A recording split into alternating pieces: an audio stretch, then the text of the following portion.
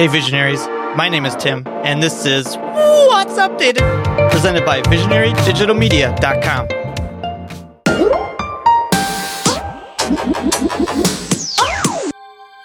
Today I'm looking at a wave of improvements from Wave Editor for Android, an audio recording and editing app. Here's what's new.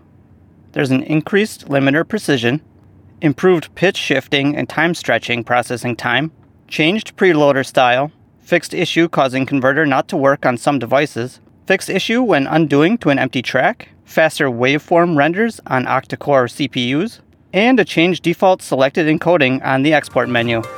And that's what's updated.